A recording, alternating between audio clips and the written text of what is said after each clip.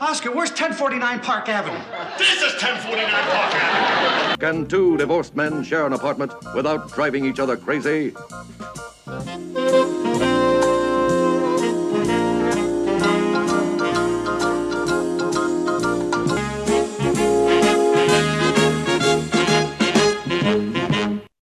Hello, and welcome to 1049 Park Avenue, an Odd Couple podcast.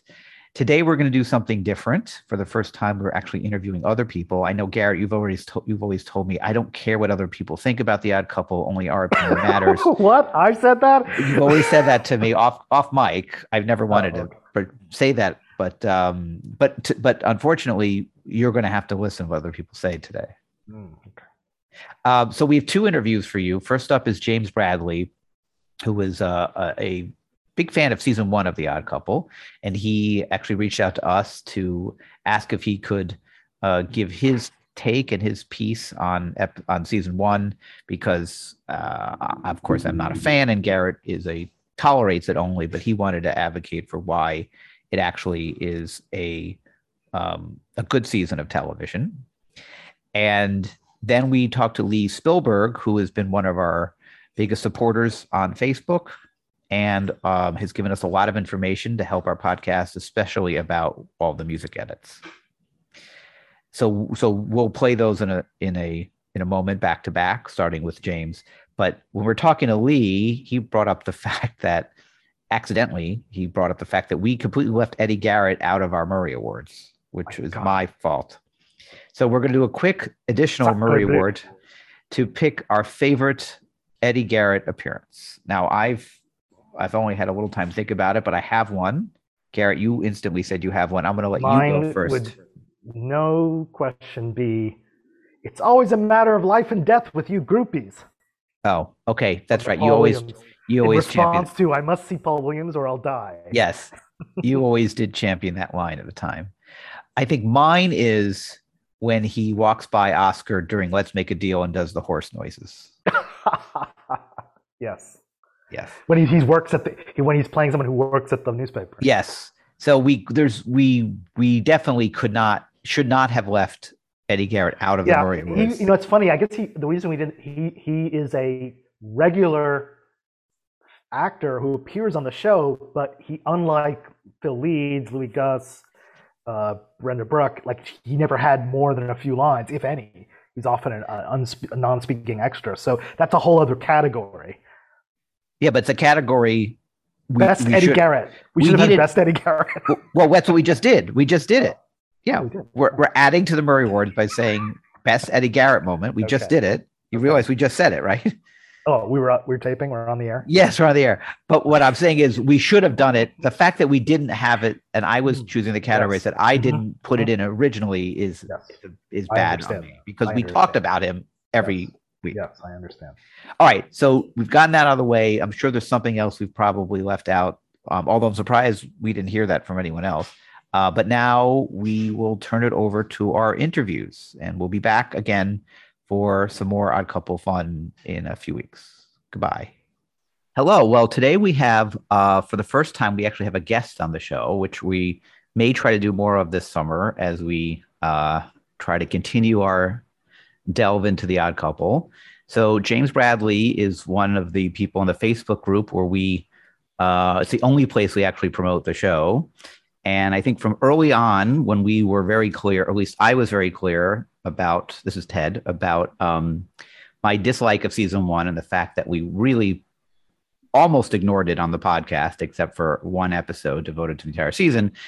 I think James has a Facebook group about season 1. Is that correct, James? That's right. It's called Fans of Season 1 of The Odd Couple. Well, it's a very cryptic title. If you don't know what that is about, you'll have to figure it out. And so James reached out to us and said, hey, I would love to come on and kind of talk about season 1. I think we weren't using the word defend. I feel like we had a discussion about that wasn't the goal here, but it's to share why there was a group of people, which we know do like season 1, clearly. So just to recap, this is Ted. I'm not speaking for Garrett. I'm just going to share why. And James, you can give us a little of your background, when you got into the show, whatever you want to say before you go into your discussion. But just to recap, The reason I do not like season one, I don't think it's funny. Like, I just think the dialogue is bad. I hate the laugh track, which is not true only for Odd. I don't like MASH for many reasons, partially because of the laugh track. And I find the single camera execution really irritating. And plus, I know what season 2 is like and season 2 to 5. So because of the comparison fact, I just don't like it. If season 1 was the only one that existed, maybe I'll think a little more of it. Garrett, I feel like you're not quite as anti-season 1 as I. Is that correct? Garrett? Yeah, probably. Because who could be, Ted? Okay, fair enough. No, I've always been, a season 1 curious, you could say. But while I would have been okay doing season 1 as part of the podcast, I respected your reasons not to, and I didn't miss much of it. But, as I mentioned, I think our last show, I've enjoyed revisiting some of them for some of the wrap-up episodes we're doing. So I'm open to hear what everyone has to say here. All right. So, James, why don't you talk about a little bit, like, where you, whatever history you want to give about yourself, who you are, and then how you got in The Odd Couple and how this season 1 thing and why you like it, I guess. Well, my profile, I think, is a fairly typical one in Odd Couple land, given the things I read on Facebook. I'm in my late 50s. I grew up watching reruns. Watching Channel 11. I grew up watching the reruns and WPIX. It was just an absolute staple of my childhood. That's both of us, by the way. You are us. Yeah, I mean, this is such a pop. I grew up out in Long Island. It was such a big demographic of Odd Couple fans. So I am very much like the typical Odd Couple fan. And I think like at least not like you, Ted, but I think maybe a little more like Garrett. I always kind of look down a little bit on season 1 as the the weakest of the 5 seasons, and there were many episodes. It's not many, but certainly some episodes of season 1 I really didn't like at all.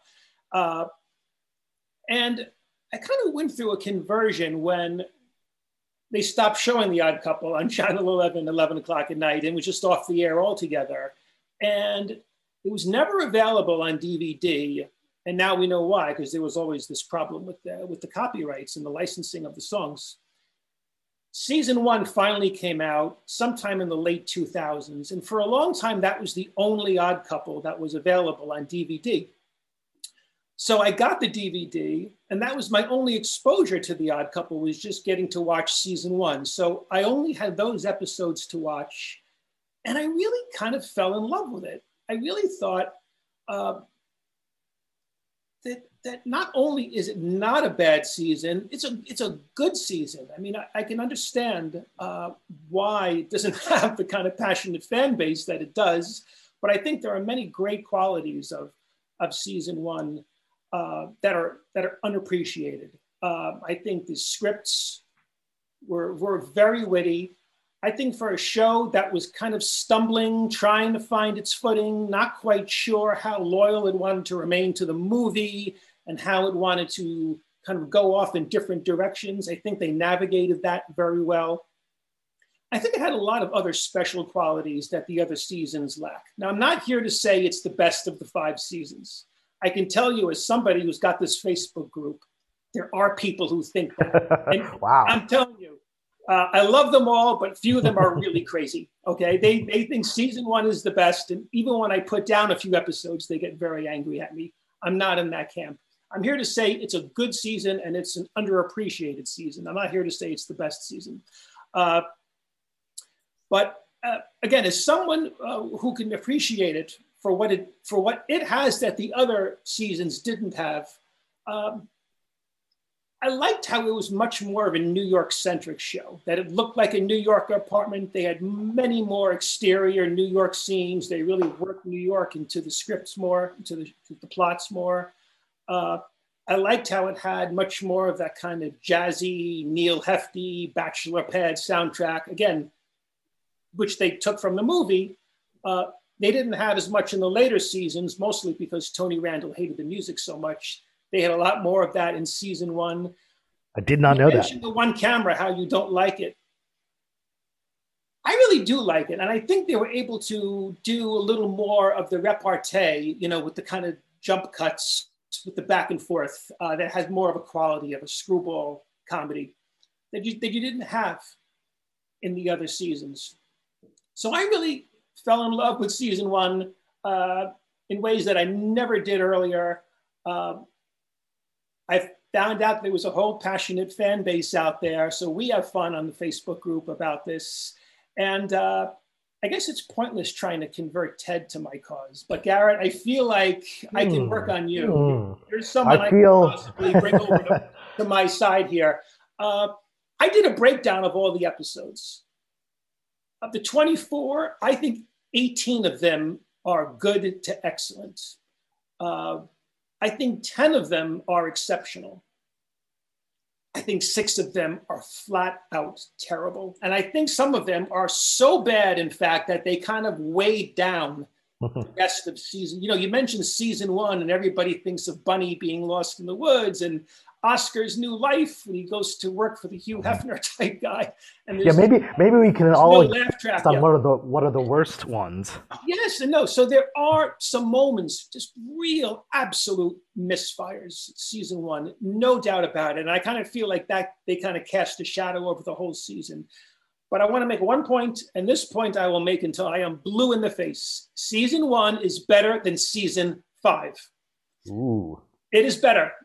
It's stronger episodes, funnier episodes, and at least they have a good excuse for their misfires. They were new, they were experimenting, they were trying things out. Season 5 was just recycling old plots, giving us lots of guest stars, and in lieu of jokes, let's just have them sing songs all the time. So I am really passionate that it's not the weakest of the 5 seasons, and in fact, it's even better than the 5th season. So the things I agree with you on, yes, more New York centric show. And I do part of things I love the most in the show when they do them in seasons 2 through 5 are when they go on location. I think I got the most excited talking about on the podcast, trying to figure out where they were. And I enjoy that. So I acknowledge that on season 1 and I do wish they did more of it. Everything else you say about it is the stuff I don't like. It's like any TV show where some people like a show, some people don't for the same reasons. What they like about it, the other person doesn't like. I obviously disagree with the season 5 to season 1 comment. As we did this podcast, there's episodes of season 5 I adore. I understand what you're saying. I adore, so I'm saying overall. I see. So I'm curious, I think Garrett was bringing this up. What are so you think the 2 biggest clunkers are Bunny and the one with John Astin? The one with John Astin, the one I Do, I Don't about the botched wedding, Harvey with with Joyce Van Patten when Felix ruins their wedding. The one with Clint Howard, the little boy, Oscar's becomes friends with him. That's the only one I like. Ted. One you like. Ted voted for that, and I voted for I Do, I Don't as among the best in season 1. So we can't even agree on what. Yes, right. And the John Astin episode I like to watch if I have to, just because of that office is so cool. So, and Bunny, which I don't like, I do remember it so vividly on PIX. I have a vivid memory of that coming on all the time. And I should hate it more, actually. And I don't know why I don't. I mean, not that I like it, but I wouldn't put the ones. What do you think? Let me ask you about 2 episodes I can't stand. Disdain. Thank you. The one with the Collier brothers clones. What do you think about that one? That's the Money. What's it called? That's that's a good example. It's not terrible for the first half, which is Philip, the Skylar with the bank office. Mm-hmm. They got Skylar. That has got to be the biggest line from season 1. They got Skylar. The scene with the interrogation, and Murray's so bad at it. Philip says to him, "Are you sure you're a cop?" That's funny. The last third of that episode, when they they see through the looking glass and they're in the apartments. Yeah. Oh, that has got to be the worst 5 minutes in the Odd Couple history. Okay, so that's a good example of things where they got it wrong. They could start off well and just fall apart in the end. So yeah, I guess we agree on that. And yeah, the Clint. It's funny because the one episode I like the most is one of the ones where you like the least, which is the Clint Howard one. Well, I have prejudice. I think nearly all the episodes with the Odd Couple and children don't work. But you like Philip. The only one that I really like is the frog in season 5. Oh my God! He's not even in it very much. Oh, it's great scenes with Richard Stahl that make that episode. All right, but you said you like Philip.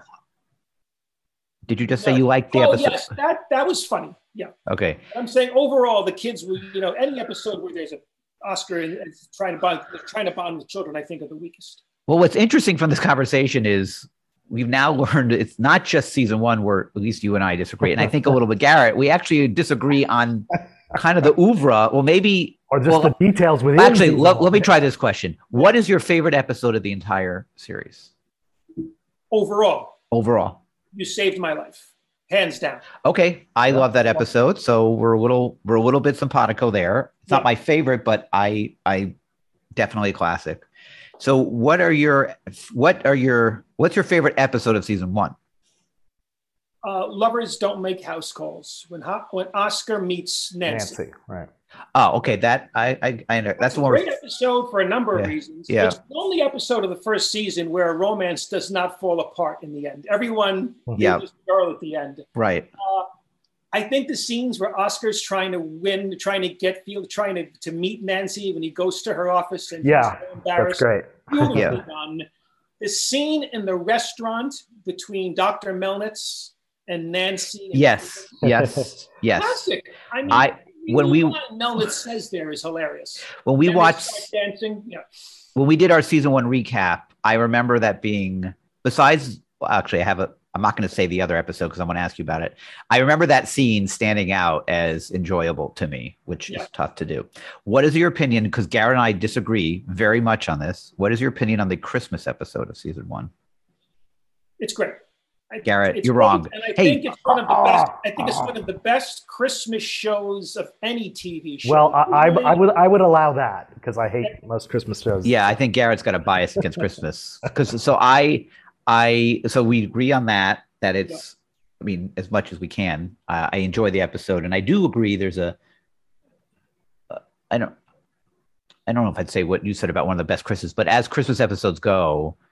There is a Christmassiness to it that I do think a lot of better even shows that I love, like Family Ties, which has terrible Christmas episodes, misses. Garrett, do you have any questions? Yeah, this has been fascinating. So I understand a lot of what James is saying, even if I don't feel as strongly as he does. But first of all, I think the claim that season 1 is overall better or less bad than season 5 is not one I agree with, but I think it is a viable argument to make. I think it is defensible in court, as it were. It's not an outrageous claim. I think the only reason I don't agree is I think there are some definitely more clunkers in season 5 than in the other middle seasons, but I think the good season 5 episodes are better than the good season 1 episodes to me, or I enjoy them more. But here's what you made me think about, James, that I think there's something about, while I prefer the 3-camera sitcom or live theater setup of the remainder episodes, there are times where the cinematic aspects of season 1 work and are interesting and do have a quality definitely that is lost and later on. And I actually when I've been watching these again, I've been impressed by. I don't think the writing is worse in season 1. I think there's some ideas that were just bad ideas to start with, but I think I was amazed at how much of the dialogue quality and the character development and also Randall and Klugman's performances are all there. There's so much that is already in place by season 1, even when they're starting, that is really notable to me. Well, that's a very good point. And this is where I really want to take issue with Ted, because usually when there is a legendary show and fans are really divided about seasons, it's because characters left, or they went on some plot device, or, Mike and Gloria move out of the house and All in the Family, or, Niles and Daphne do it on Frasier or something like that.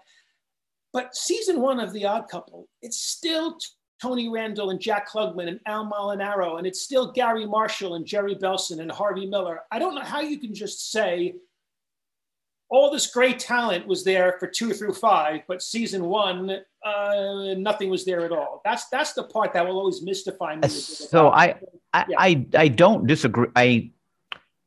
I recognize they're all there. I recognize the fundamentals of the show are there. So I don't have any qualms with those facts.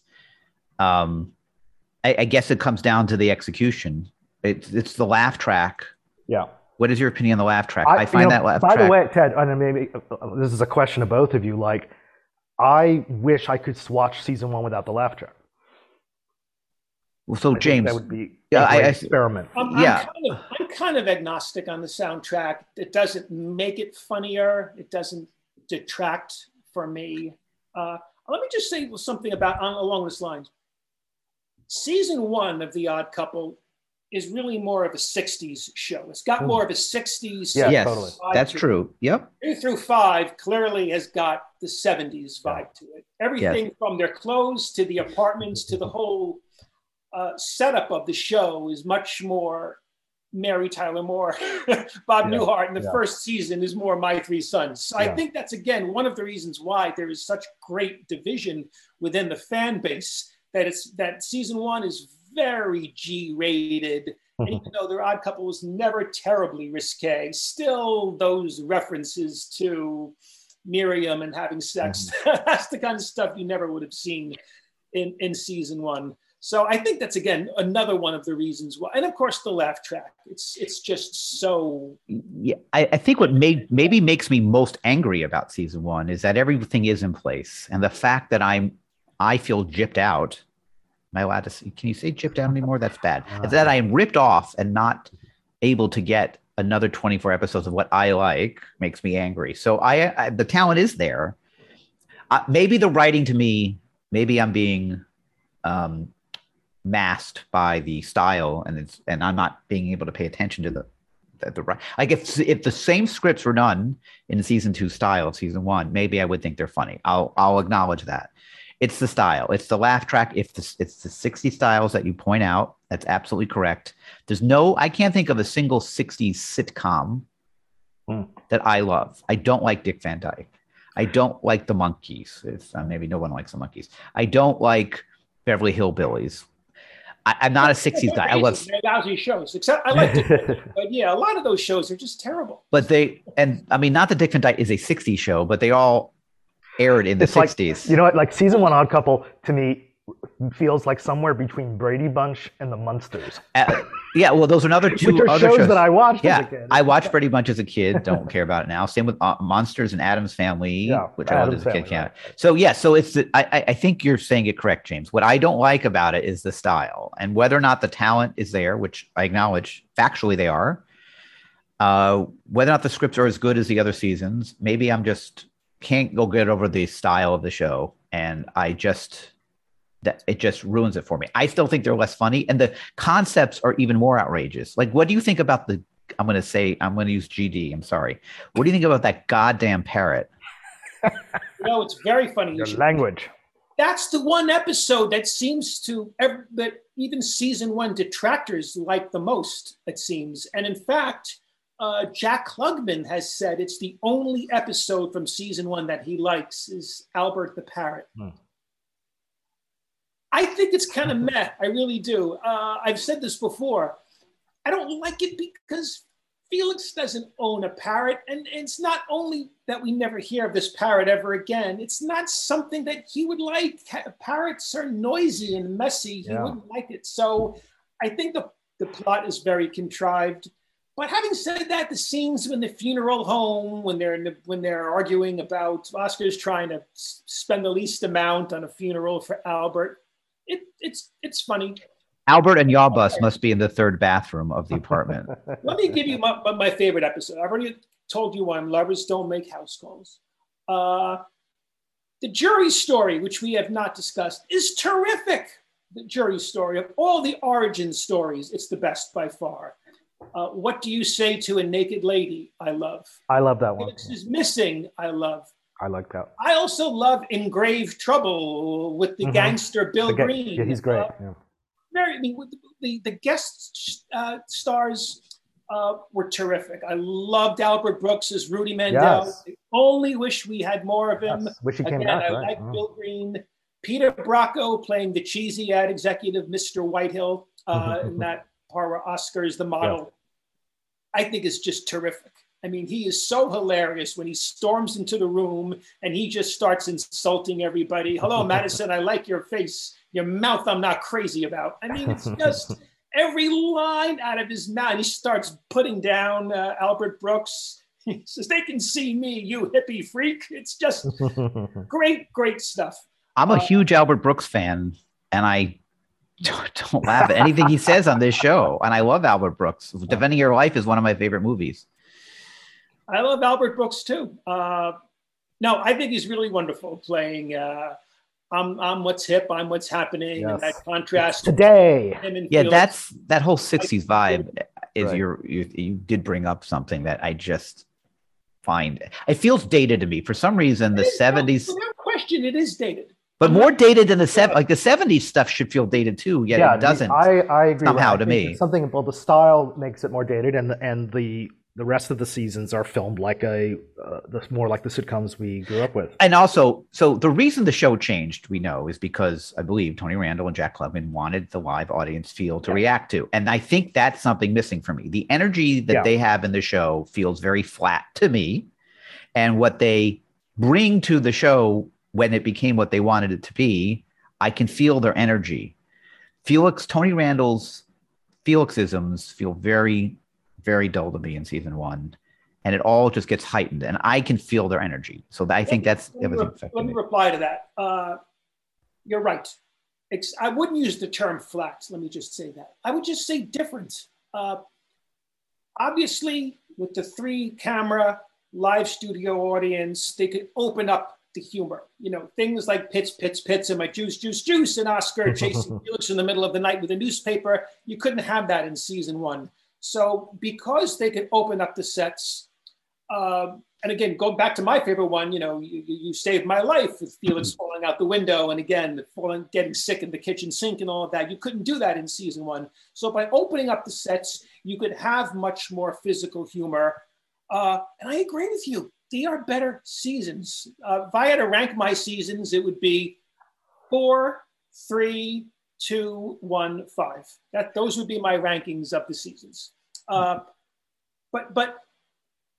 you don't get the kind of belly laughs in season one that you get in the other seasons. Granted, but it's drier humor. It's even in a way wittier. I mean, there's so many lines that get little recognition that I think are like the one when with I do, I don't, about the botched wedding. At the rehearsal, Felix says, talking about his own wedding, and says how beautiful the flower girl was. She later testified against me. Great line when Oscar and Felix go to the florist, played by Richard Stahl. And Felix says to Oscar, leave it to you to know a thug florist. I mean, these episodes have lots and lots of lines like that, of course, are not the legendary great lines in Odd Couple history. But I think they're very clever. And I think it's one of the reasons why the show has a lot of charms that you might recognize if you could put some of your prejudices. I don't know. I don't know if we can convert that. Well, I mean, you're saying the lines, and to me, they're not funny. And this is just to me, just like I'm sure if we went through 100 sitcoms you and I watch, or 100 sitcoms I watch, 100 sitcoms you want, we'll cross over on some, but not all. I don't find the thug. The lines better than me. They're just these type. They're not for me. Yeah, that's all I can say. Well, let me go back to an earlier point, like Ted, you were saying, there's something compared to the livelier style of the later episodes, there's something flat of season 1. I would say quiet. There's something sure. It's almost like deadpan, and I think what Different James, vibe. the No kind of doubt about it. An different vibe, entirely right? different It's a vibe. cinematic vibe, which is again why I would love to see them without the laugh track, because I think the deadpanness would come through. I think it could be more. It would feel like this kind of quirky deadpan show as opposed to cheesy, sitcom laughter. I think the way I would express the difference with the live audience is that, yeah, I think they are playing for the camera in season 1 and in a way that's very rich. But once they got in front of an audience, I think you just see them come alive in a different way.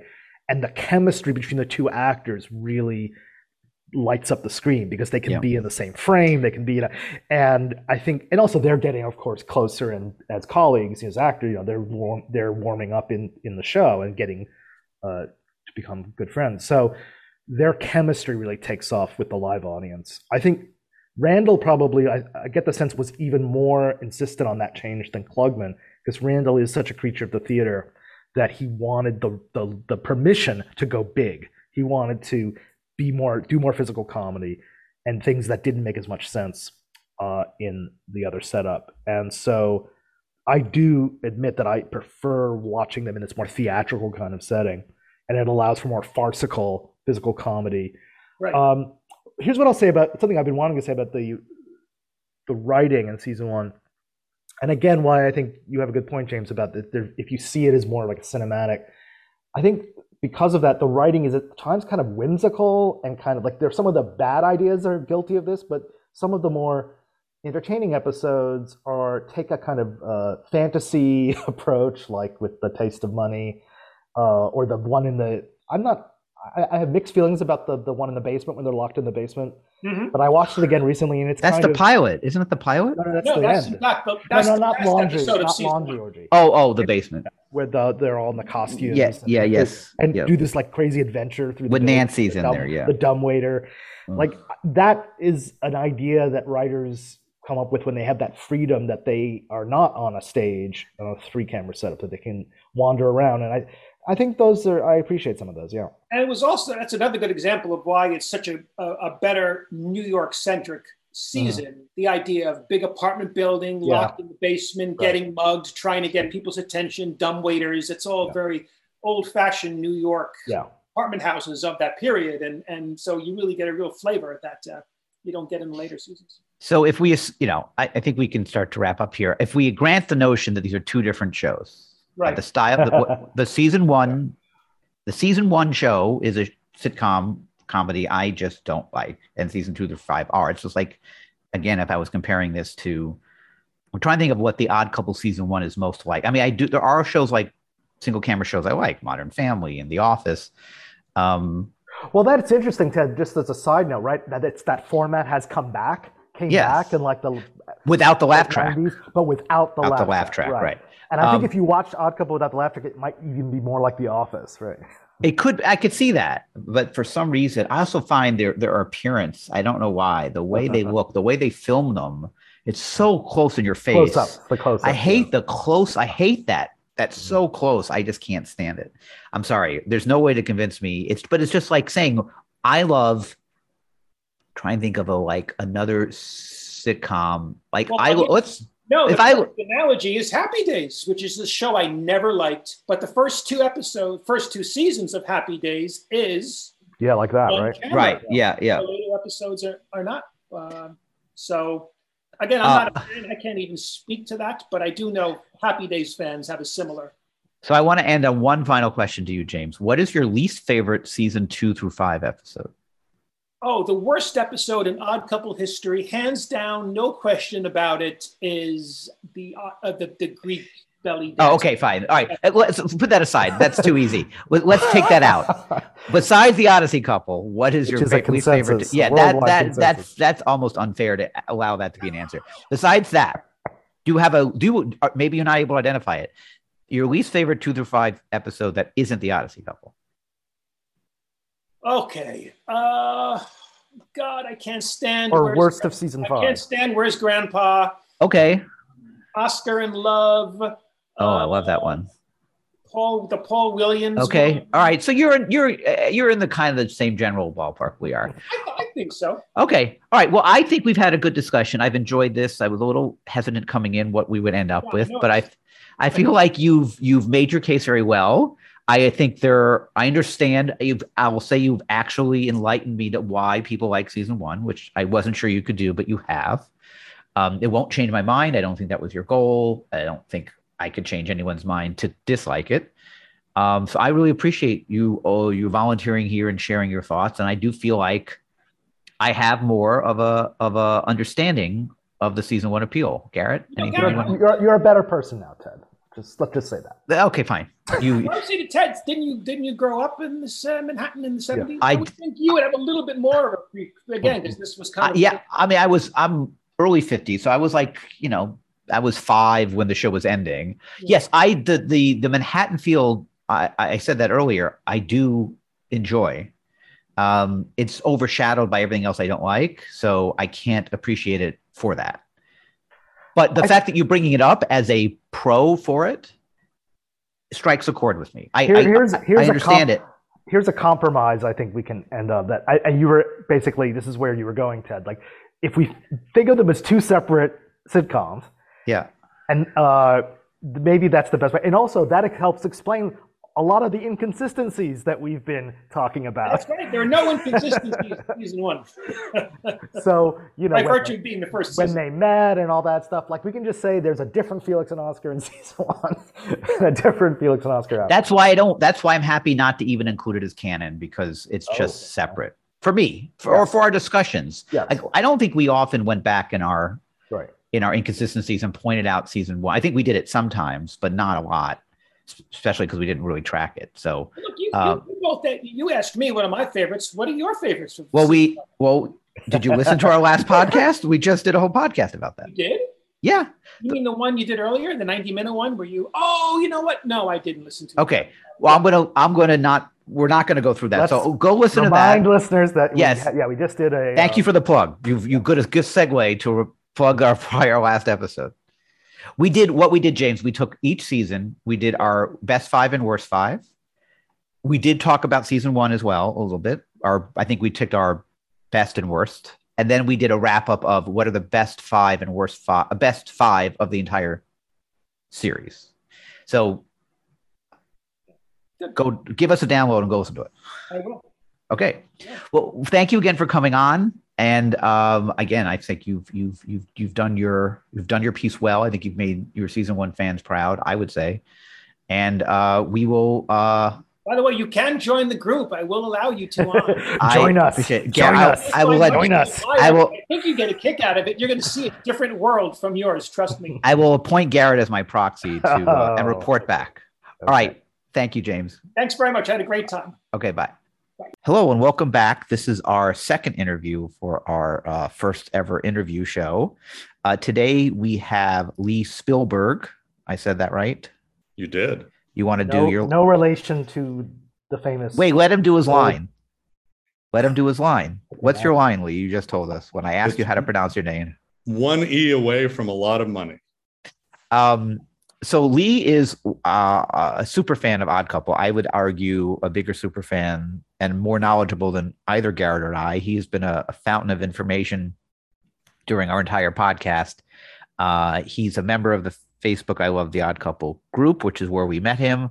And as soon as we started, he began to send us information that we honestly didn't really know or have that has been very helpful. The most noticeable of those was a list of all the music edits, which allowed us, if you listen to the podcast, to go and find the TV clip version of the music edit, which we usually were able to do. So, but Lee clearly knows, I'm going to say, more about the Odd Couple than we do. So we wanted Lee to have Lee on and learn about. Basically, Lee has been our secret source. Yes, that's our true. Deep throat, if you will, and we are now outing him. Not that he was hidden. He was. Right. You do post. Always I think. Give him credit. Yes. So Lee, we want to talk about your background. Where are you from? Are you a PIX person? Where did you first find the show, your history with it, why you know so much about it, and then I think we'll talk individual episodes. But before that, Lee already pointed out something very valuable to us by accident, which is that we completely left Eddie Garrett out of our Murray Awards. Murray Awards. Now, I think the way we're going to do this is, at the beginning of the show of this interview, you will have heard an intro from Garrett and I, and we're going to bring up an Eddie Garrett Award because we need to go do it for this episode. But the reason you were going to hear this at the beginning of the episode is because Lee mentioned it as we were talking before the camera. Not camera. Well, we're on camera, on Zoom. Okay, so let's not Lee, Garrett or I talk now. Lee, tell us about your background. Tell us about your career, Slugger. That's good. Well, if you're looking for a widely divergent history from yours, I'm afraid you're going to be disappointed. I also grew up in New York. I'm almost the same age as you guys. So I'm definitely a WPIX person. I was born about 3 weeks after Felix Remarries first aired on ABC. So I did not see the original ABC run, but I started watching it as a kid in syndication on WPIX. And really early, I started to watch it, I would guess about age 4 or 5. Oh, wow. And I certainly didn't get everything that was going on, but somehow it spoke to me. And unlike a lot of things that spoke to me at age 4 or 5, it's continued to be relevant, and I still enjoy the show and still get something out of it many, many, many years later. Now. Were you watching with a parent or by yourself? Yes. My parents liked the show. They had watched it during the original run. And so they would watch it when it was on in syndication. And my recollection of it is starting when it came on at 11 o'clock every night. Yep. I was always a night owl kid. At 5, yeah, that's pretty impressive. Yeah, well, especially before school started, Yeah. or in the summers when I didn't have to get up particularly early. So I'd watch with them, and I just always liked it. And seeing the same episodes over and over again, as it will do with kids, just kind of cemented it in my mind. And again, as I got older, I got more out of it as opposed to less. So you watched it less over time. Did that turn around where you started watching it more? No. I mean, I got more out of watching it. Oh, more out of it. Sorry. More out of it, not more out. Okay, I got it. Yeah, sorry. Yeah, I understand. And in getting more out of it, it just became more interesting to me. So it wasn't just whatever childhood things I got from sort of spending time with these pleasant characters, but I got the jokes, and also the characterizations and the relationship became more real, which I think is what the show offers. And have you watched it continuously? Like, have you always been, I mean, at one point it wasn't on DVD, but did you ever take a break and come back to it, or have you been watching it continuously? I never took a long break of never seeing it for years at a time.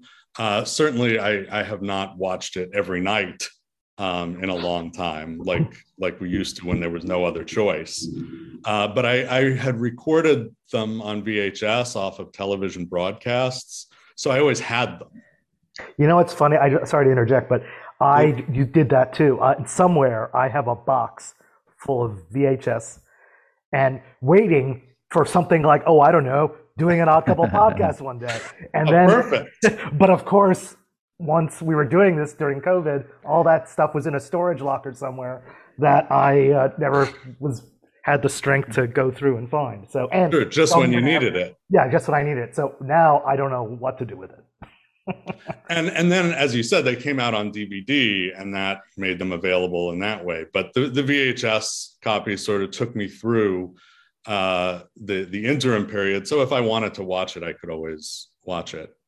And do you watch it now on a regular basis, or are you not? I watch it on an irregular basis. I watch it as the feeling strikes me. And so when did you start to document all the things you document, which I think is more than just the music edits? If you could maybe talk about when you started to drop this down, which is or also you clearly researched the show. Yeah. And what did all writers and all that. Oh, well, Well, in terms of documentation, I may have misled you. The only documentation I have is what I sent you on the music edits. That's fine. Which I did because when the DVDs started to come out, I was very excited because they were unedited. And so my whole life, I had only seen edited versions of the shows. And so I saw the first season from Time Life, and that was great. And then the second season came out, and there were a couple of background music replacements. The one I really noticed was in Speak for Yourself, because they changed out Just One More Chance, which actually comes up in the dialogue. But I thought, okay, just one little music thing. And then the third season DVDs came out, and there were significant cuts where they actually cut out parts of the show. And I don't remember which episode I noticed it in first, because I don't think I sat down and just watched them in order. But whichever one I noticed first, then I said, oh, they're really cutting stuff out. And I started to look through them. And then when the fourth and fifth seasons came out and it was even worse, I was on a DVD message board group, and people were mentioning the edits, and they were very upset about them, and they were trying to note which things were missing from memory. And sometimes they were right, and sometimes they were wrong, and sometimes they were confusing episodes. And I thought, I really missed them. So I sat down and I just went through each episode, and I thought about what was missing. And usually I could just do it from memory, but I also used those. Yeah, good thing you had those VHS copies, which did come in handy, because for all the things the WPIX cut out, generally they didn't cut music. Right. So I could document that. So I made that list, and that's what I sent to you guys, because as you got to those episodes, I knew it was going to be worse and worse. But you seem to know a lot of, so documentation aside, you seem to also know a lot about the ins and outs of the show. I do want to ask you a question about the edits, but have you done research? Have you talked to people, or is it just like, how do you seem to know so much about it? Oh, I have mostly not done original research. Mostly it's just been watching interviews, the Archive of American Television, which I know you guys have looked at. You looked at Eleanor Donahue's interview and some other ones. Those are great. Reading books by people who were involved in the show. Gary Marshall has written 2, which you've talked about, and Jack Klugman wrote a book, and some others. There's a great interview with Lowell Gans that's on the Facebook page that they did. Yeah. And just occasionally some contemporary articles that I found, if I was curious, in newspapers and magazines that came out at the time. And then some of the secondary books, like I recommended that Edward Gross book to you, which is great. Thank you. And there are 1 or 2 others. So no, just mostly reading things that were publicly available. And watching the shows. And do you have an opinion about why, a theory about, my assumption about the music edits is that Paramount didn't want to pay for the music except for the episodes where there clearly was no choice for the DVD, and they just were lazy. Do you, well, I think part of it is absolutely laziness, because the one other thing I documented was the number of cases that they cut public domain songs. Yeah. And there are only about 6 or 7, but they did cut them. And that. Oh, we didn't even know that. Well, I think it came up. In regards to Broadway, was 100% public domain. Which one? And they cut it twice. Okay, my God. Oh, so but it takes more effort to cut it. So how is that laziness? Well, because you don't want to.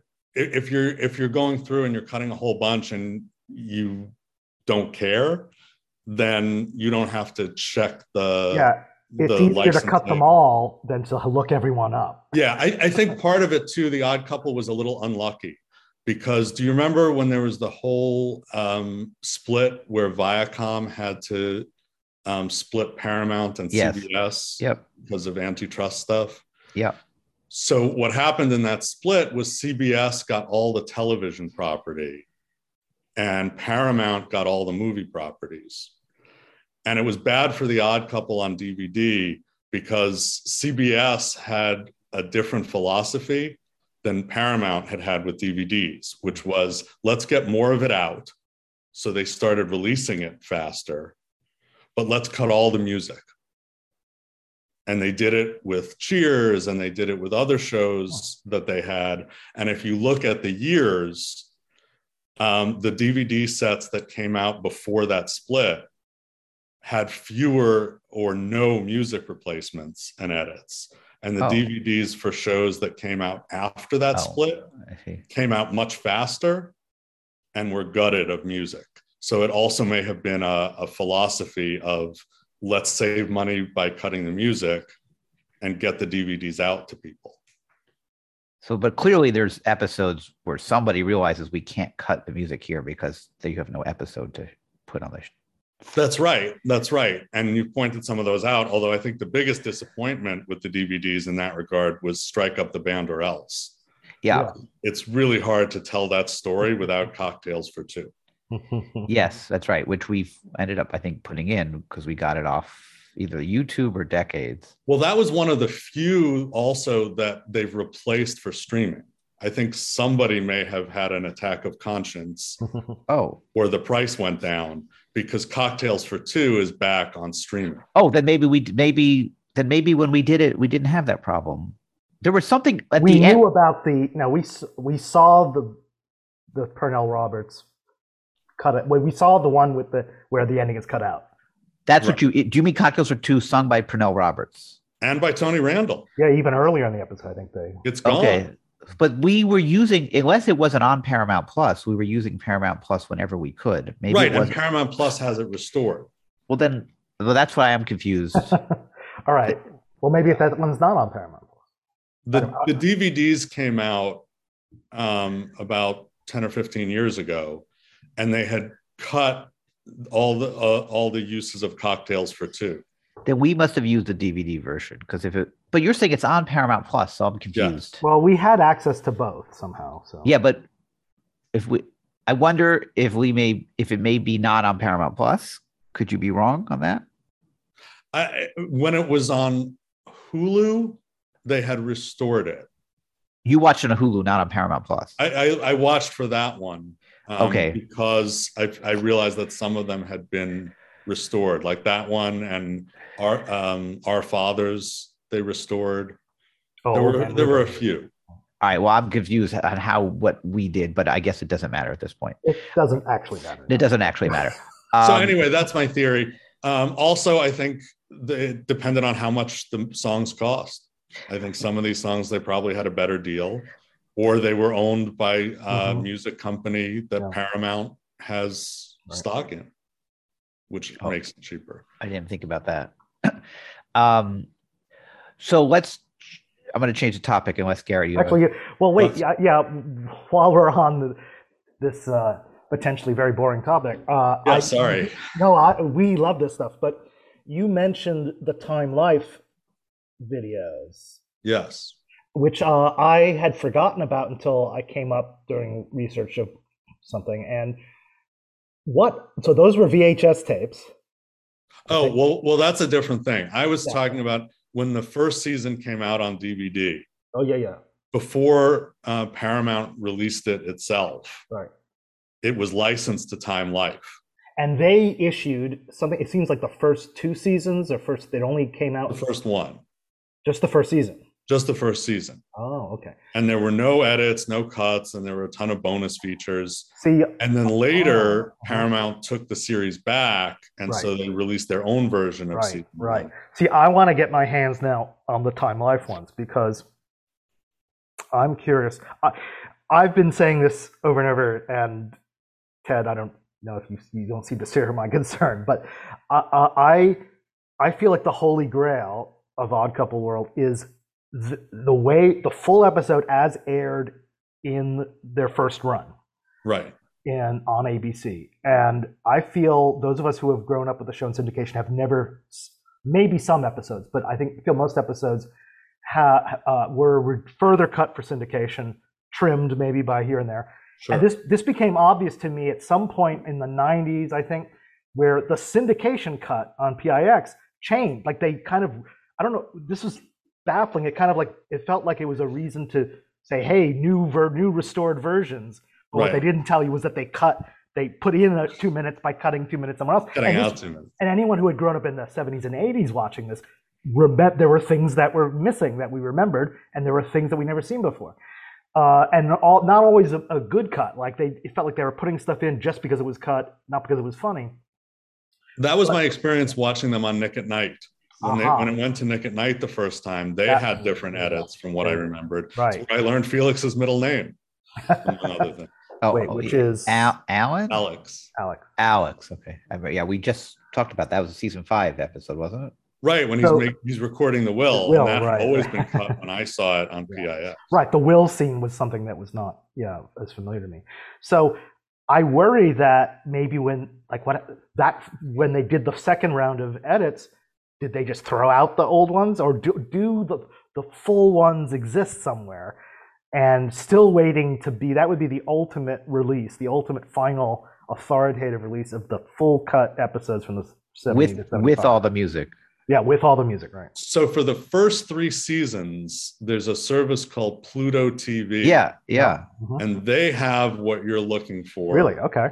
With no music edits, no changes, the whole thing, no cuts for time, but just seasons 1, 2, and 3. And why do you think it's just? Why do you think it's just those seasons? I don't know. I may be able to answer that because I work in TV. So I think the reason Pluto A can do that is they're advertising supported. So there's different sorts of rights in television. There's streaming SVOD, we call it streaming video on demand rights, and there's AVOD rights. And AVOD rights are sometimes bleed over into the linear rights. So the fact that Pluto TV is an AVOD service, advertising supported video on demand, may give Pluto the ability to get edits with music because the rights for those music were baked into the original syndication rights. And if Pluto wants to work with Paramount to get the unedited version, they probably can, is creating something special. Why they only have seasons 1 to 3 may be a cost issue. Maybe there's a reason 4 and 5 can't be given this. So it's unclear what that is. And it's possible there's also a window that has to expire, a contract has to expire, and they may get 4 and 5 eventually. It would be nice because it's, as you say, it's nice to see the holy grail of the uncut show. Well, season 3, as we said, our Murray Awards was my favorite. I think it was Garrett's too, ultimately. So actually, I may go watch. Yeah, I have Pluto. Right. And you know why it's also more like 1970s, because it will have commercials in it. For better or worse, yes. We've been too spoiled by all this commercial free. So Lee, the interview. So you're going to be part of a 2-interview show. We had the interview. The listeners who are listening to this will have heard the first interview before yours, and that is James Bradley, who owns the season 1 Odd Couple Facebook page. So let's get your opinion, because I don't think we know this out. Just to set the record, I detest season 1. Garrett is more of a middle person. I think a little take it or leave it. I tolerate it. Where do you stand on season 1? So my intellectual property law seminar is over. Is that what yes. Okay. Sad to say. Oh, I'm sure the fans are clicking off their computers now.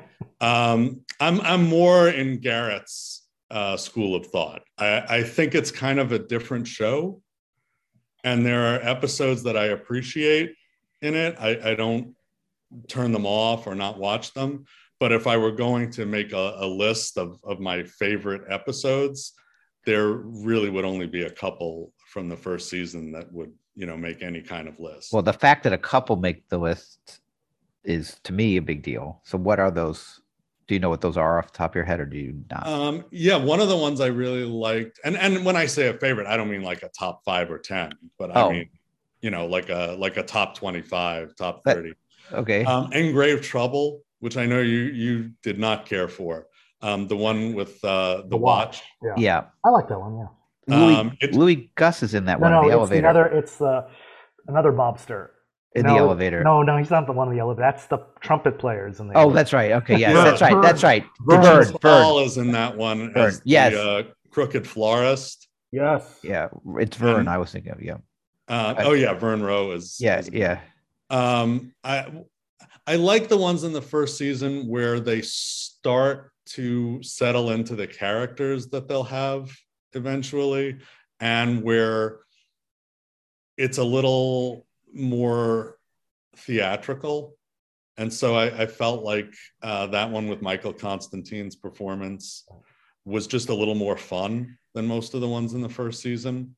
I also kind of like Lovers Don't Make House Calls, where we meet Nancy. Yeah, you like that one, Ted. Yeah, that is one of the James really liked that one. It's one of the few ones I can tolerate. Right. Those are probably my two favorites, because I think those start to prefigure what it will become like when it gets freed up with the multi-camera setup. And what is your opinion of the laugh track in season 1? The laugh track itself. I mean, do you find that a deal breaker? Like Ted feels that that's a deal breaker, kind of. Like can't watch it. No, I don't think it's not a deal breaker for me, because there are so many shows where I'm used to it. Because I also, almost every show in the 60s had a laugh track. And so I watched a lot of those. But it's very obvious. It's certainly not as much of a feeling of being in an audience like when there was an actual audience. I notice it, but it's not a deal breaker. So there are episodes of season 1 you like better than episodes of seasons 2 through 5. Yes. I mean, I think the Odyssey couple would really have to make a case for itself. Yes. That it's better than In Grave Trouble. Yes. Yeah. So let's remove that, because that always comes up as the one that screws up my 2 through 5. It's the one philosophy people love to hate. Yeah. It's a tough go. All right, let's just switch gears and talk about. Wait a minute. One more thing about the laugh track, because this came up with James. I had I asked him, like, well, I was more asking Ted, like, how would you feel if we could watch them without the laugh track? Which I remember that one episode, Oscar's New Life, whatever they call it, with John Astin, which we talked about a bit with James. I remember watching that without the laugh track when they aired that without the laugh track, as that was like Tony, Randall and Klugman like demanded that they do it once to try it, and I remember growing up seeing both versions in syndication somehow, but when I was so young that when I saw it without the laugh track, I remember thinking, wow, this must be like a really serious episode. It's like tragic, It does change the tone. It very much changes the tone. But it makes me want to, if I were doing my supercut, Garrett's supercut Holy Grail DVD collection, it would have complete unedited everything with all music, and I would air season 1 I'd take the laugh track off of season 1. Well, that's what they did with MASH on DVD. Oh, I didn't know that. Really? That's great to be able to choose. Yeah. I wish they did that on the Paramount DVDs. That'd be such a no-brainer. They do it on Oscar's New Life. Because it aired that way. With that one. I think they just didn't have versions of it, and they didn't want to bother. I wonder on Pluto, does it have the laugh track? Do you know? I don't know. That episode, you mean? That's a good question. That episode. Well, I'll look that up. I'll take that on as well. By the way, I also detest MASH, mainly because of the laugh track. Right. But honestly, I'm not going to go watch it without it for other, because I think one of the interesting things that came out of the discussion with James is we kind of settled on a theory that, like season 1 or hate it, it's like season 1 is very much a late 60s sitcom. Yes. Rooted in that kind of Brady Bunch technique. MASH, Brady, even though MASH is later. And seasons 2 through 5 are a real 70s live audience sitcom, like All in the Family, Good Times, whatever. Right. I also think one of the reasons that it's harder for me to get excited in season 1 is that I feel like it's a very different Oscar for the most part. Tell us more about that. I feel like he's much more aggressive and self-involved. Yeah, he's meaner. Yeah, he's meaner. He's a little creepier with women. Yeah. Oh, yeah. It's sort of this idea of a late 60s sort of swinging bachelor, very masculine type. And so you have a lot of scenes where Oscar is yelling about girls, Yeah. and Felix is wearing an apron. Which is I feel like it's just sort of a quick version of the contrast between them, as opposed to the much more layered contrast that you get as the series progresses. that is so rooted in the play also in the movie. And again, like season 1 really is a spin-off of the movie. And it makes me think, interesting you say that, because it makes me think Klugman, who replaced Mathau on Broadway doing the play, is basically doing the character as he is in the Neil Simon, which is a kind of really crass, lecherous animal. Right, And because of that scene with the Pigeon Sisters, Yeah. where he has to be and that's like, the way Mathau plays him, is just really mean. And it's striking when you're used to the TV show to go back to Mathau. So I think you're absolutely right. I think Klugman finds more humanity also in the later seasons. Yeah. This explains, I've used the word detest too much, so I'm not going to keep using it. By the way, I acknowledge MASH is a good show and it has qualities. I just don't like it. I am not a Walter Matthau fan. I was watching Charade with Audrey Hepburn recently, and I turned it off because he's in it. I don't like him. And so I think that may also tie into this whole, I don't just like his voice. And I mean, maybe I watched Bad News Bears. His whole demeanor is not appealing. They left me to die. They left me to die. Yeah, even that, even your oppression of him annoys me. So I think that may translate in what you're saying is the people, you said at the beginning, Lee, like it's a different show. So I just don't like that show. Just like other 60s, I just don't like a lot of 60s sitcoms. So I think that's what gets it to me. So let's talk about. I think that portrayal of Oscar, it works differently in a 2-hour play or movie, Right. as opposed to in a sustained way. Yeah, a whole season, right. Right. And so you get a lot more nuance to the character, and again to that relationship with Felix as they develop the characters and kind of separate from the play in the later seasons. But I do think, and I like Jack Lemmon, I do think Tony Randall brings he's not just doing Jack Lemmon. He's bringing his own spin to that, even in season 1. Right. What are your favorite episodes? You don't have to give us a top 5 in order or anything, but like, I'm curious, what are, or you can, if you, yes, it, fine. But what are the 3 to 5, let's do 5-ish episodes that really to you are the ones you could watch over and over again or love? Okay. I think the Flying Felix is my favorite, which is not an exciting answer. I'm sorry. We don't, if you gave us something really different, we would be surprised. So I'm not looking for something unique here. So that's fine. I love that one because it's all rooted in character. The jokes are very funny, and the situations are very funny, and the tone is very funny. Like when Oscar says it's not going to happen in your own living room, and Felix says it just did. That's not a joke. Yeah. It's tone, but it comes from character, and that's what I think makes the show special. Is that like the best sitcoms? It's funny because it's about them. It's about who they are, and the situations and the jokes, which are pretty constant, come out of their characters and their relationship. And the Flying Felix, I think, is the best example of that. I also, similarly, I really love the Odd Monks. Yep. Because that's not something that would play on another show. Right. Greg and Peter Brady are not going to the monastery and having that same plot play out. That's interesting. That's a Gary Marshall written episode. So it's really tailor-made to them. Yeah. Right. So those are great. I will give you one that I really love, which will probably surprise you because it was one that you definitely didn't like, Ted. The Frog. I love The Hustler. Oh, okay. I think Garrett I like that too. I mean, it wasn't one of my favorites, but I Yeah. do like that a lot. Yeah. Yeah, and I think interestingly, one reason that I liked it is one reason that you specifically didn't, is that the turn in the middle, so that I think both halves are funny, and if you're watching the first scene, there's absolutely no way to guess where this show is going. Right. You have no idea where this is going to. But Ted, I think Ted just doesn't like opera episodes, so. Well. Right, there are some hard shows. Yeah, I don't. Yeah, if I'm going to watch, I don't like opera, but I don't want opera in my Odd Couple. Right. I don't like opera in my Odd Couple.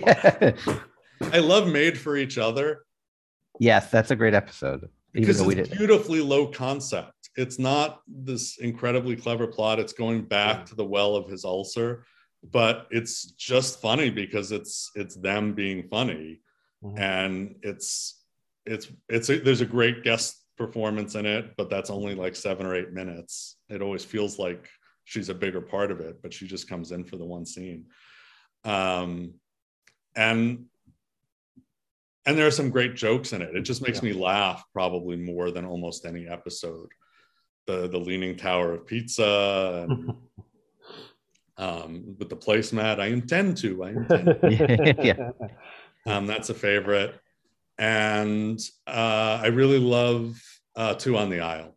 Was probably the other one I would put on the list.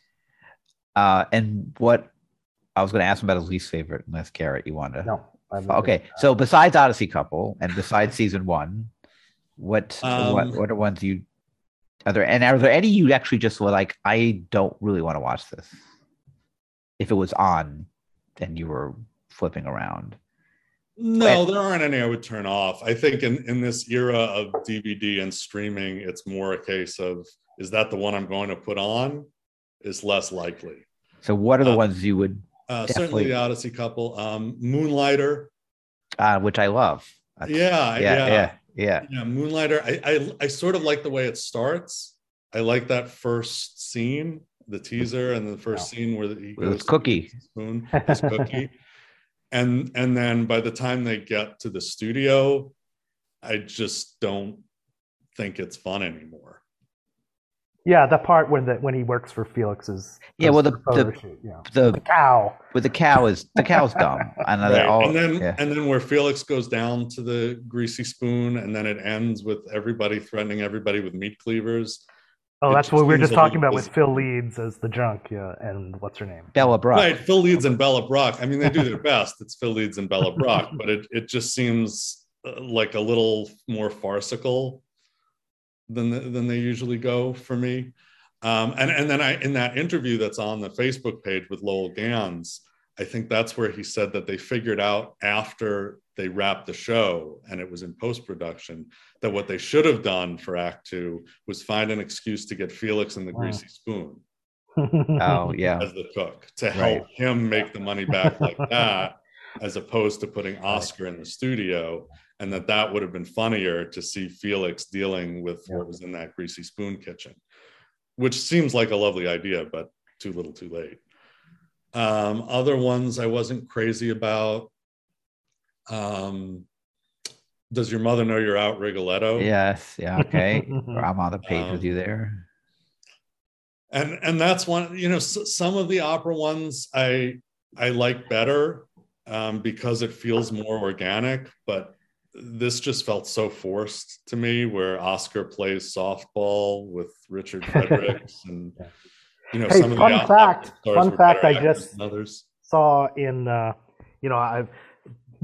finally really reading Bob Lasak's book, which I only skimmed before we started the podcast, and in that episode, turns out like with some other guest stars, like it was a replacement for another. Cheryl Milnes, right? Yeah, Cheryl Milnes, who wasn't of famous New York Yankee fame on PIX. Who?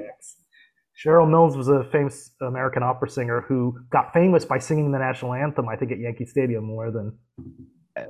Sorry, you're saying the name too fast. Cheryl Mills? He's a man named Cheryl. What's a man? Milnes. Milns?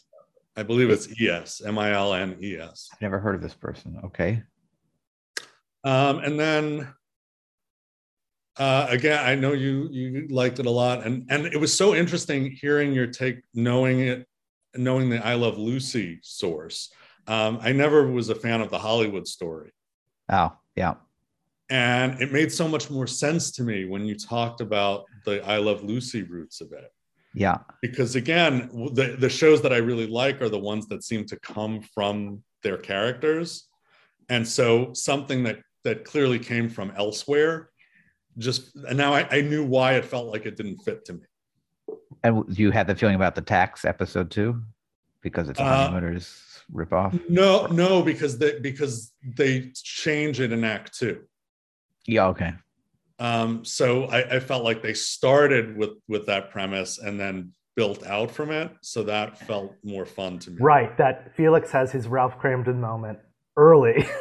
And then exactly. the Act 2 is turning in Oscar to the IRS, right? Exactly. The end of the Honeymooners episode is the end of Act 1. Right. But then you have him ratting out Oscar.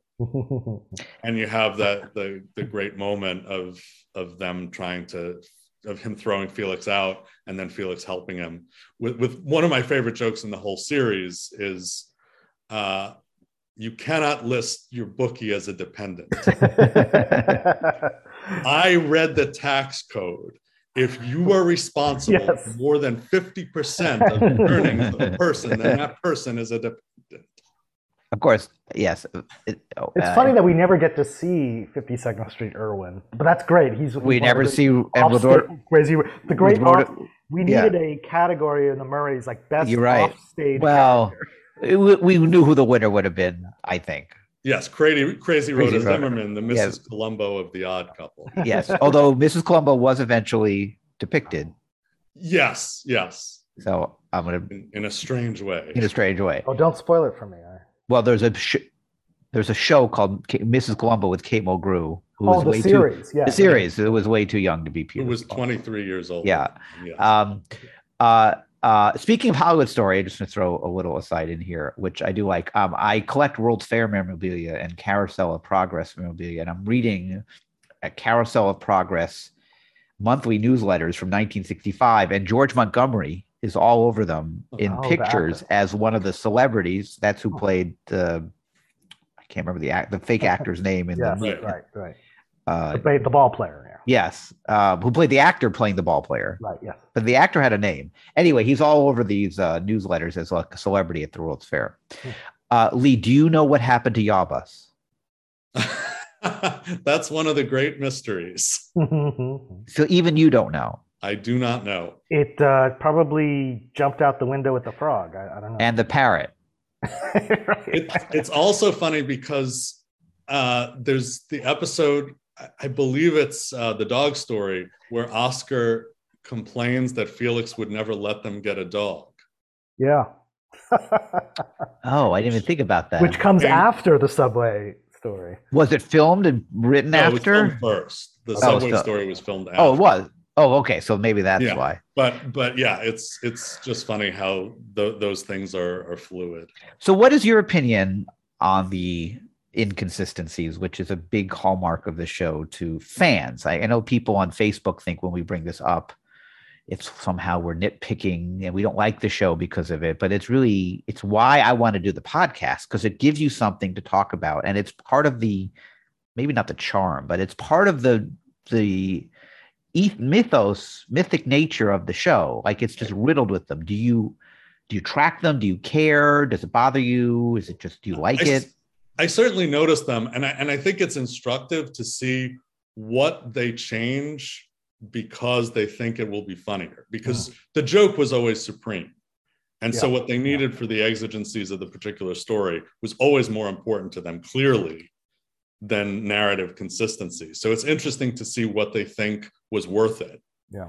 The only one that ever, and when I say bothers me, I'm certainly not losing sleep at night, but the one that I think is significant that I wish they had found a way around was where they play with the timeline of who got divorced first. Yeah. And it really just comes up, I think, in A Night to Dismember and The Odd Holiday. Yeah.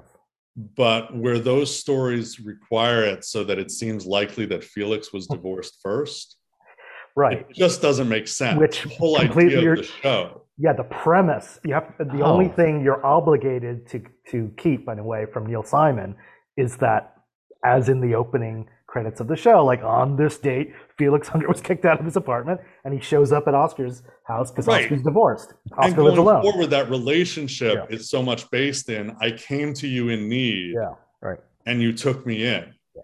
And so if Felix is divorced first, it doesn't make any sense. Why would he come live with Oscar if he's already divorced and living fine? It doesn't make sense. Garrett, I feel like we didn't address this. Did we address this? I think we addressed whenever it came up, we said, wait a minute, the timeline But no, I don't think we addressed this philosophically. Yeah, I mean, this is so fundamental.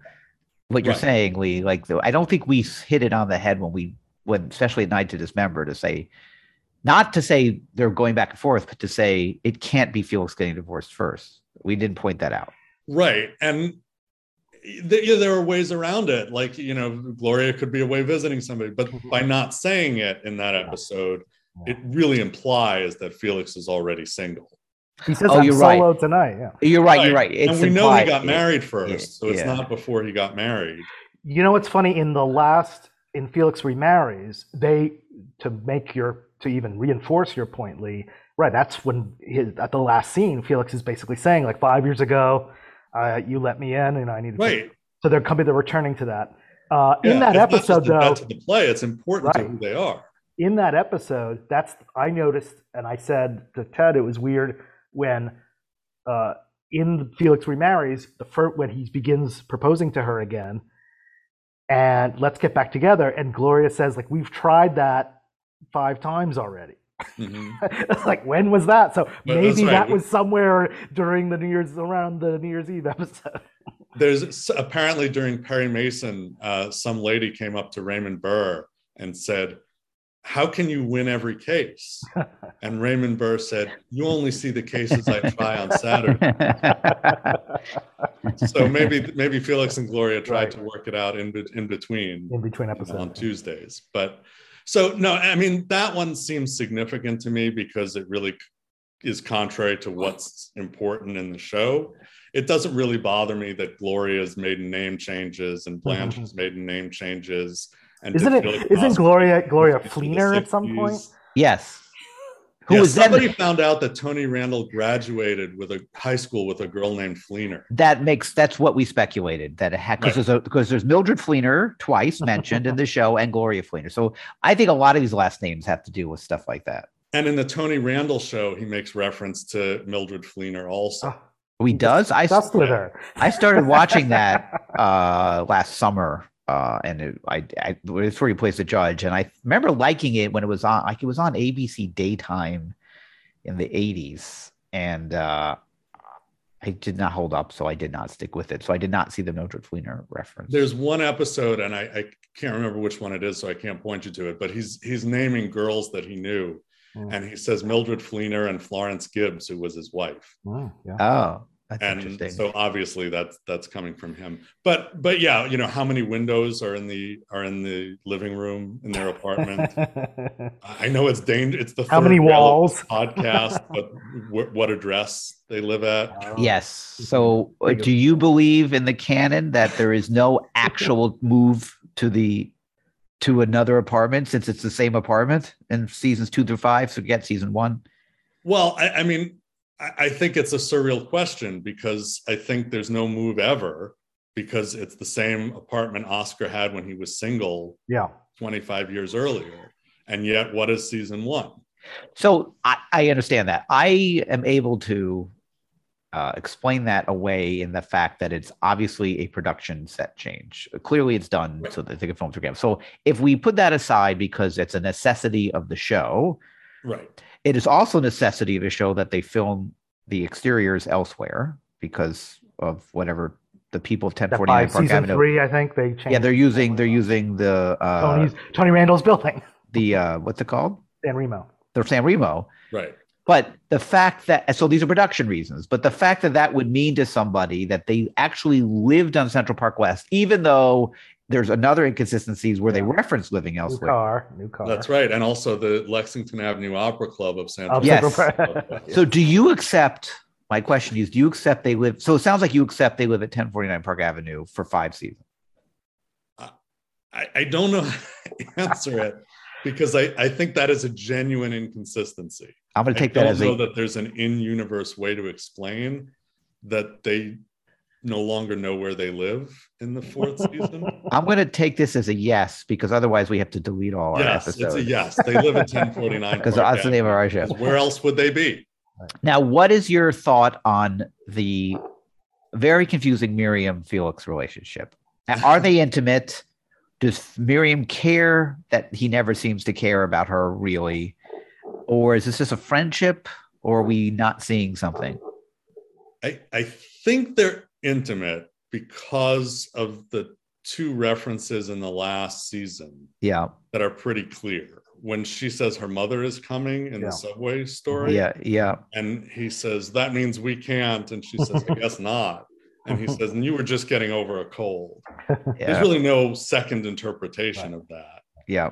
And then when he thinks that she's a spy trying to get in the rent strike, Yes. and he says, tell me something only Miriam would know. Oh, yeah. He starts to describe what happens in the tunnel of love. Yeah. And he interrupts her and then tells her that what they do on a date is private business. Yeah. It's more than a friendship. I mean, certainly I think there's something physical. It's funny that by season 5 they felt the need to clarify. But why Wait, wouldn't just she before she amp it up? leaves. Yeah, right. Those are the last two Yes, appearances she makes. Right. And that's when they finally decide to So do that. why isn't he Second more one. serious about her? I mean, he seems to just.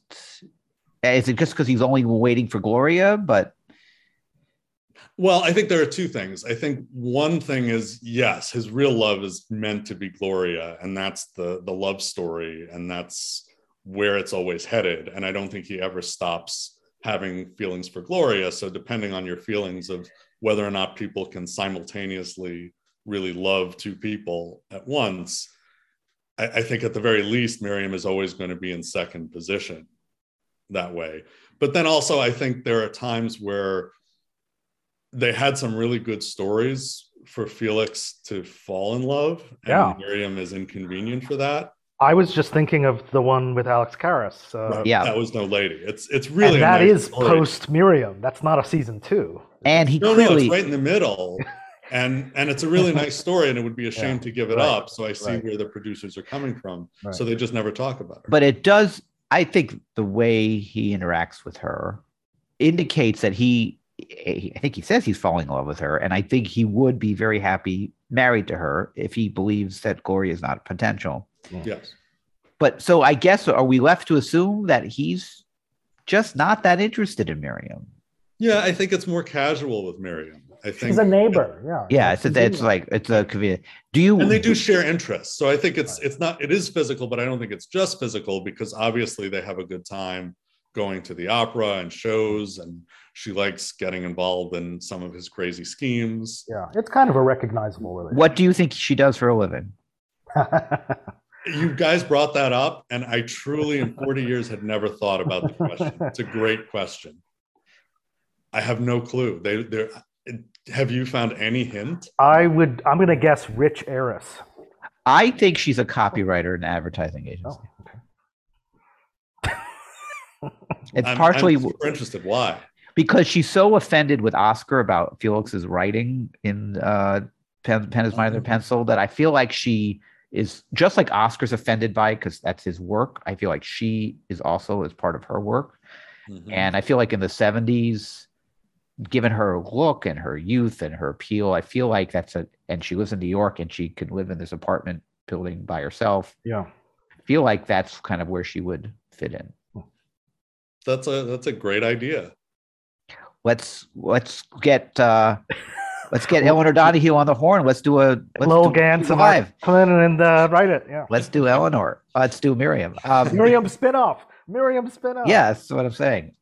Who are some of your favorite celebrity guest stars and then recurring actors?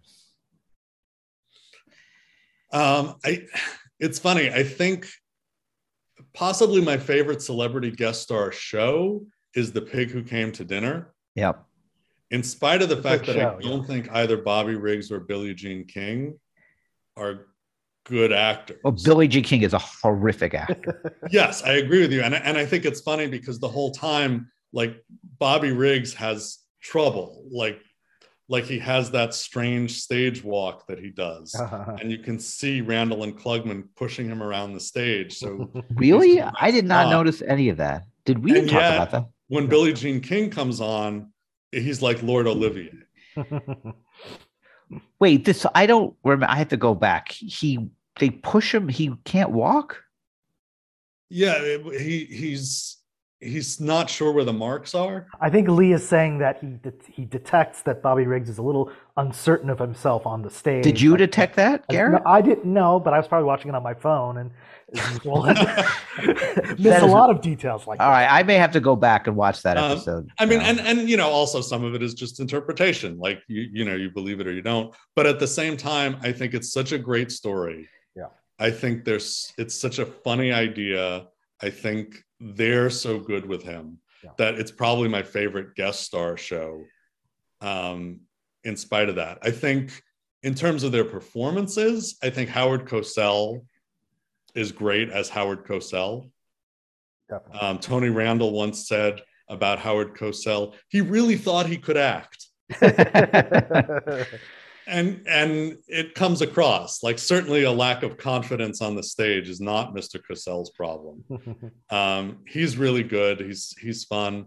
I also think Marilyn Horne is a surprisingly strong actress because they actually asked her to do something as opposed to most of the celebrity guests. Yeah, that's why I gave her an award, Ted. You did. I remember. Oh, yes. I remember. And ditto Alex Karras from the other side of the aisle. No, I think that they were the two celebrity guests who got to play something beyond themselves, and I thought they were really good at it.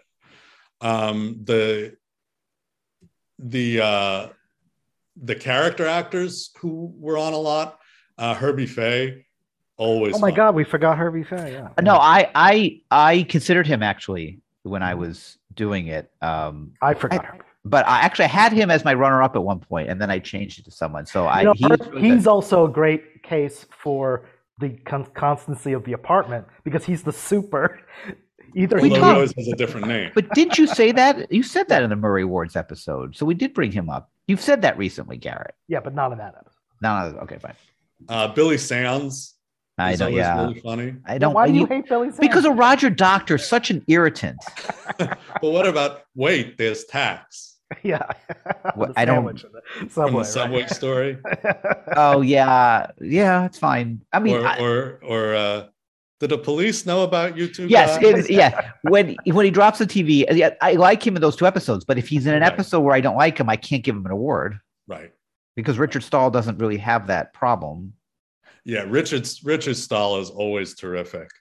And what I love about Richard Stahl is if he has a few lines, he scores with them and he's memorable. And then when they give him a real guest star part, like in The Odd Monks, he's also great. Yeah, his monologue at the beginning, a story that he tells at the beginning of Odd Monks, is one of my favorite, like, dramatic moments of the show. And, it's a nice gift for him, and he really comes through. You know what's funny about him? I as I've been going through the Bob Lassac book, he gives extensive biographies of so many people that we looked at those before the podcast, we could have saved us a lot of Googling trouble. But he was a member. He started out as a member of this comedy group on the West Coast called The Committee, which also featured Carl Gottlieb, who ended up being a writer in season 5 that we talked about a lot, who ended up writing Jaws. And Oscar in Love, right. And that was it's like that seemed to have been, they had a big following, it seems like, on the West Coast, in LA especially, The Committee, and made me more interested to find out about them. But it's interesting that Richard Stahl, that was really his background as a kind of improv sketch comedy guy. Gary Marshall liked those people. It's how he found Al Molinaro. Right. Al Molinaro, I think, was in an improv class with Penny Marshall. Mm-hmm. And after he quit the real estate business, right? That's right. He was doing them both, I think. Yeah. And Gary Marshall liked him and said, "Oh, someday we'll work together." And Al Molinaro didn't know he was a producer, so he didn't care, but he kept his word. Yeah. And I think Richard Stahl was a big Tony Randall fan. I see. And he replaced him in Inherit the Wind. Oh, okay. And he said an interesting thing. He said, if you really like an actor, as an actor, play some of the parts they've played. Don't imitate them, but it'll give you a sense of why you like them. And he said replacing Tony Randall gave him some sense of that. I wonder if he ever played Felix in some smaller stage production of Odd Couple, Richard Stahl. I could see that. I could see that. I guess Garrett, you don't. I have no something else. knowledge of that. Okay, so I think you've addressed. Are there any of the recurring or celebrity guests you find? Maybe I don't think you dislike anything here. Are there any ones you don't really care for? Yeah. Oh, sure. I mean, I don't think Richard Fredericks was great. I think it didn't feel fun with him. I liked Marilyn Horne. I didn't think that Edward Villella was a great actor. Yep. And I think the show suffered a little. I think sometimes with those episodes, the joke was always, we're going to dress Jack Klugman up funny. Yeah, and ironically, it's actually not funny. Right. And I think that's the problem, is that it all builds to this moment of Jack Klugman being out of his element. Yeah. And it's just not that great a joke. Like he does his best, but it's not that funny. And also apparently he hated doing it too. Yeah. Yeah. And well, the interesting you say about Richard Stahl is because Tony Randall, you've probably read this, was kind of the pain in the ass on the set, where Jack Klugman seemed to be a little bit more going. And Richard Stahl also mounted a defense of Tony Randall for that. He said, some actors complain, oh, Randall won't let me smoke a cigarette. But he said, but the work is good and it's professional and good things happen on the stage. So it seems like people were divided, right? Like the people who got along with Tony, you respected him, but he seems to have reciprocated people who he seems to have been meanest and harshest with younger performers or performers he didn't think were experienced enough. I forget who tells the story of, like, some young actress who he thought didn't have good speech training or something, Oh, Marilyn Mason. Marilyn Mason, yeah. Right, Marilyn Mason, yeah. Yeah, he kind of lorded his theater experience in film. And he a very revealing Gary Marshall thing was that he noticed early on that, in a way, when they packaged the show, Tony Randall was the star, was a bigger star in Hollywood than Jack Klugman was. And Randall, like, used that. He really he saw this as his show. He didn't feel good about doing television. He was doing television, he admitted, because his movie career was not going so well. Right. He saw it as a step down, which is why I think he wanted to cast Mickey Rooney. He wanted to choose the Oscar, and he thought Mickey Rooney would be another big star. Well, also he had played it with Mickey Rooney. Right. He felt he wanted to do it on his terms. Right. And I think, while he got along fine with Klugman, he seems to have wanted to run the show his own way a lot. Jack Klugman tells a story about being rehearsing with him early on, apropos of what you're saying, and Tony Randall would always give him notes. Yeah. And Jack Klugman would get annoyed, and he said, Tony Randall once said, why can't I tell you when I think you're doing something wrong? And Jack Klugman said, well, can I tell you when I think you're doing something wrong? And Tony Randall said, of course you can. Right. And he said that was a big moment in their relationship, because it was the way Tony Randall acted and it was the way Tony Randall worked, but he saw him as an equal and he was fine listening to it as well. And it can also be, people have bad days, because Eleanor Donahue tells the story of her first day where he made her cry and it was very upsetting. And then after that, they were great friends and they used to play word games and hang out on the set, and he was very nice to her for the next 3 years. And we played a clip, I think, of Peter Marshall telling the story that Tony Randall stepped up and helped Jack Klugman, give him points from the show financially. And of course, when Jack Klugman had his operation, Tony Randall was very involved. So they became very close. And I have to give Tony Randall credit with my personal Tony Randall meeting story. Ooh. He was just lovely. Please tell us. So when he started the National Actors Theater, they did a benefit performance of The Odd Couple. Right. Which I mentioned, Ted, that I was able to see that. Yeah. Yeah. And Jack Klugman, it was his first performance after his throat surgery. And so afterwards they had a gala dinner. So anyway, I was 16 years old. And I heard that this was happening, and it's all I wanted to do in the world, Right. in a way that 16-year-olds can be. And so my mother was very generous, and she got me a ticket. So I saw the show, which was wonderful. And I went to the dinner. And so there I am, 16 years old, in my rented tuxedo, at a table with 9 other All people, by yourself. all by myself. And I was talking to the other people there, and they were all titans of industry that were there because Tony Randall had hit them up for money with their companies, and so they got a table out of it. And Tony Randall, there were 750 people at the dinner, and Tony Randall went around and met everybody. He was your host for the evening.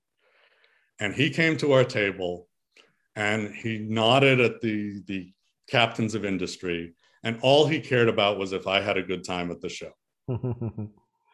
He talked to me. He wanted to know if I liked it, what I thought. He was so happy to see me. And that was the time he spent at our table. Did he take time to, I mean, did he acknowledge you're a 16-year-old, you're a young person here by yourself? Like, that's amazing. It seemed, it was probably the source of his interest. I see.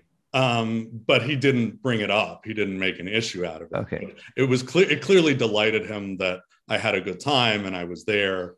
And obviously I was there as a fan because I was not the CEO of something.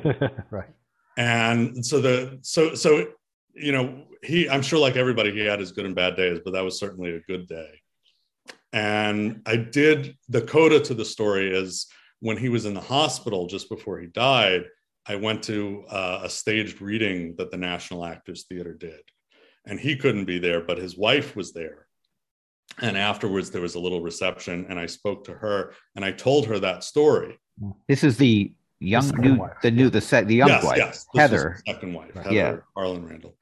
And she listened to the story, and she laughed, and she said, "Yeah, that's Tony." She was not surprised that he ignored everybody else and was just interested in whether the kid had a good time. This is what makes you a super fan. Like, I was in New York. I would never have done what you did at 16 to go to some play of a show I like. Oh no! I heard him plugging it on the Tonight Show. Yeah, but you went. The fact that you did it is an example of, I think, why we're talking to you. Right. Do you have the quote is, "I'm not an obsessive neurotic like Felix is." Yeah. I assume Jack Klugman did not. He probably was not interested in meeting everybody with his voice that night. He was around. I said hello as I was going in. He was sort of greeting people as they came. He did not go around and meet every person individually. But he was saying hello as we came. You know, that was quite a cast at that. So I think they did only two or three performances in New York. Oh, it was just one. Oh, okay. Wait, you were at that, Garrett? Yes, I told you, my friend. I know. I'm saying, but you two were in the same room. I was at the gala. No, I didn't get. Oh. My good friend Tony at the time, we were super fans like that. Like, we said, okay, we're going to go to this. Is this Tony from Dalton? Tony that I know? Hey, we don't mention the name of the school. So we do. Yes, we do. We don't talk about Bruno. My good friend Tony, his mom was so generous and got us the tickets, and we went to one of the, I think there was maybe, you went to the one with the dinner, I guess, but we just went to, I just seem to remember there was like a limited number of performances, and we didn't go to the dinner, we just saw the show. But I remember the cast. Do you remember the cast, Lee? It was Abe Vigoda was Murray. Abe Vigoda was Murray. Martin Sheen was P. Wow. Lynn Redgrave and Kate Nelligan were the Pigeon Sisters. Right. Wow. Yvonne Little was Roy. And Jack Weston. Jack Weston was a good friend of, actually one of my closest friends of my father, was Vinny, and so it was nice to see him on there. Jack Weston was at the next table from me. No kidding, really? Wow. I wish. Well, I wish I knew you then, Lee. I could have introduced you, but it was amazing that they got that cast together just for, like, it wasn't a reading. They did the show. They did the show, yeah. From memory, and it was great. I wish they filmed it. A couple more questions, and we'll wind up. Do you? I have a question. Quick, can I ask a question? Yes, of course. To make sure that I get this in. Yes. I think, Lee, you kind of have given us an overview of your history as a fan, But I just also want that more specifically. It seems like you at some point you got to interview or meet certain writers, or you just do a lot of research reading about these writers. But you seem to have some knowledge of either TV comedy writers in general, or individual writers for The Odd Couple, or maybe that's just from what you've read in the book. It's mostly just been reading. I think we talked about Lee Kalchheim, who wrote That Was No Lady. Yeah. And I did email him because he may still have a website. I believe he's still living and he's a playwright. So I asked him about it because I found his website, and we chatted a little bit over email. And his recollection of writing it was that he was a playwright even then, but his agent wanted him to write more TV because it was financially lucrative and it would get him out there, but he would only write the shows he liked. So he liked All in the Family, and he did a couple of those, I think one of which won an Emmy, and he liked The Odd Couple, so he did that one. And there were one or two others, but mostly he didn't go into television in spite of what his agent was asking him to do. But no, mostly it's just been reading about it or watching interviews. Have you watched Quincy? Yeah, I'm a big Quincy fan. When you do your Quincy podcast, that's where your Eddie Garrett Award should be. Okay. Yeah, right. Yes, he's really had a major recurring role. Oh, he's in Quincy too. Oh, he's in Quincy, and he's like a speaking role. It's not like The Odd Couple. No, it's not a big speaking role, but he's like the third most common, or not third, but after the main five kind of characters, four besides Jack Klugman, he's like the next one. So he's the in photographer for the coroner's office. He's a crime scene. He is forever saying, "Got it, Quince." Yeah. Quincy shows up and says, "We need extra photographs of the blood spatter." Yeah. Got it, Quince. That was his line for 7 years. But he was there. He was there in almost all of them. Yeah. And what are I think we should talk about this. What are your favorite Murray and Myrna? I know I always say Myrna, either scenes or episodes? Oh, Murray. If you can narrow it down to one. Right. If I can narrow it down to one. Okay. I think. And if you can't, just say whatever. I think certainly the sight gag to which you gave the award. The peephole, is the most instantly recognizable and funny Murray moment. If I had to pick one moment, I also love when he tells them off. Yeah, Old Flames Never Die. Yeah, I had that. I almost gave my word to that. Yep. It's great. And the punchline is only, again, because of the character after he leaves, when being told off by Murray. Told off by Murray, which is a great joke because of 5 years of who Murray is. And I think the best episode that featured him is probably Murray the Fink. I like the best. I know they were pushing the Murray Who Came to Dinner because that's really his story. But he's good in it, but it's not my favorite story. I think Murray the Fink is a really good one, and it's a really good season 2 episode early. And it's got a court scene. It's the first courtroom scene. Yeah. And when he comes in and he said, "What you're doing is good, Murray," and how Klugman keeps going for his throat. Yeah. And he does the imitation of him after he leaves. Right. Oh, he patted me on the back. And it's great because it's perfect Murray, because it's lovable and it's dumb, and it's just the Murray that I like to think about. And apparently Tony Randall said to him at one point early on, "You're doing something that was never in the play, but it's good, so keep doing it." You're doing good. You're doing good. That's right. What you're doing is good. Yeah. My star told me what you're doing is good, Al. And what about Myrna?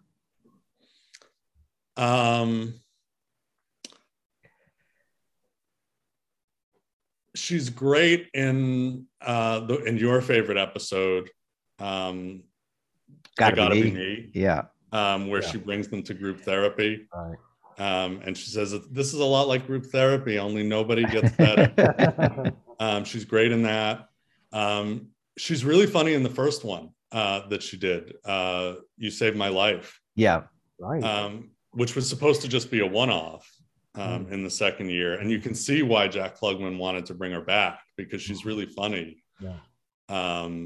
And you get why she's perfect as his secretary. Yeah. What's great about Penny Marshall is that she fits so well with who Oscar's secretary should be. And the other one I love her in, well, the two where I think she gives the best performances are That Was No Lady. Because, with Alex Karras, yeah. Yeah, she's so freaked out by him. Yeah. She doesn't want to offend him. You can see that she's trying to do her job, but she's also really terrified of him.